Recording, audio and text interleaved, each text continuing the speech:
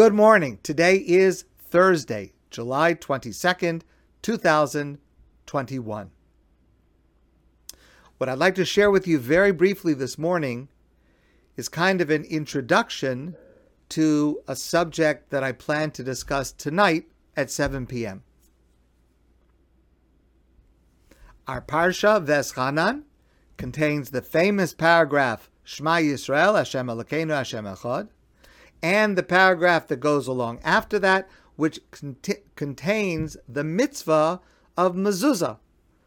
Uchsavtam al mezuzos beisecha v'yisharecha. You should write, which means to write a passage from the Torah. It's actually to write part of the Shema itself on a piece of parchment and roll it up, and to place it on the mezuzah, on the doorpost to the door of your home.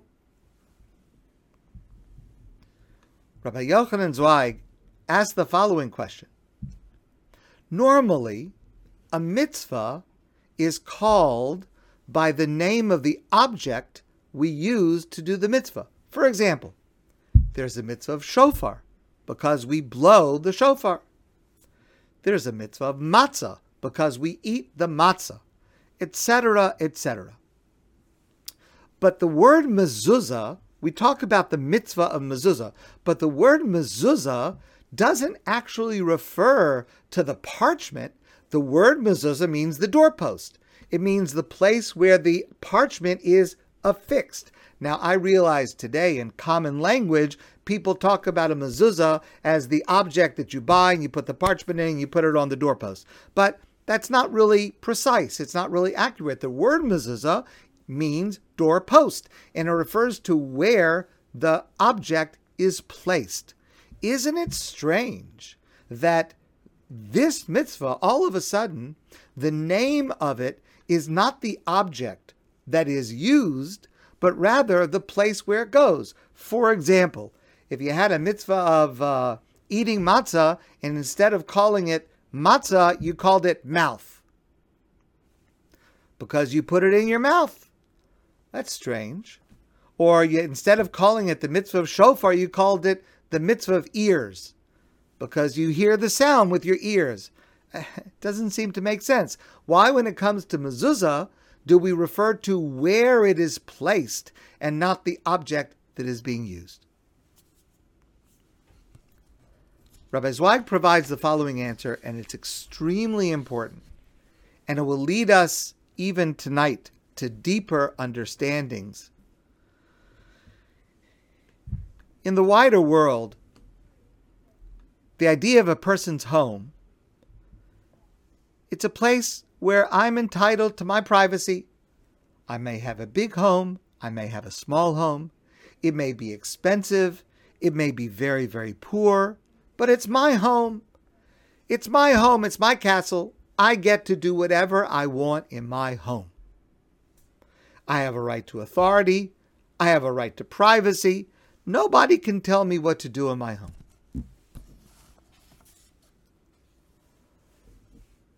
Often, a person indicates that his or her home is their domain by placing their name on the door or on the doorpost. A lot of people put their name. Like in an apartment building, you put your name next to the door, next to the bell. It's mine. It's mine. The mitzvah of placing a mezuzah on the doorpost to our home is much more than the ritual of placing a script, a text, on the doorpost. It is a philosophical statement that the home is not our home. It's God's home. God gives us the right to live there, but it is really God's home. God is the authority of the home, because what's supposed to happen when we walk through the door and we see the mezuzah, and some people have the custom to touch the mezuzah when they walk through. Some people have the custom to kiss the mezuzah as they walk through. All of that is simply to be aware of the mezuzah. The consciousness and awareness that there is a mezuzah when I walk through is to remind myself that This is not my own private property. God is present. God's name is right here. My obligation to follow God's laws is as intense here as it is outside in the street, as it is in shul, as it is when I go to business in public. There is no such thing as a right to privacy that allows me to do whatever I want, regardless of what Hashem says. No, God is present in my room, in my house, in my living room, in my bedroom, in my kitchen. And in all of those places, I am supposed to do what it is that God has commanded. And God is watching. That's the idea of mezuzah. God is watching. God is present to make sure and to hold us accountable that what we do is proper. So therefore, the mitzvah of mezuzah is not so much about the parchment. It's about the transformation in the home. It is the doorpost that is transformed.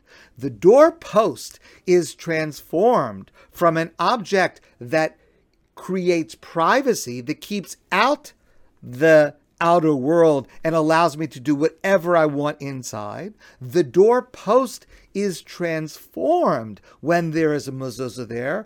Now it's a doorpost where I'm allowed to enter, but only in accordance with what God has commanded me.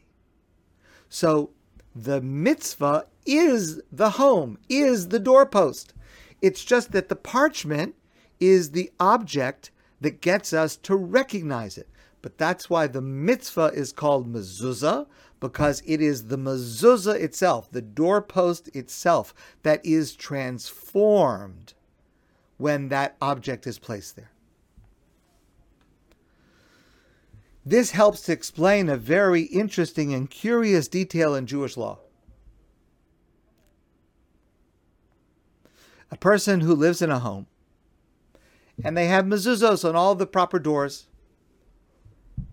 and then they leave the home. They sell it, they rent it to someone else, and someone else is going to move in.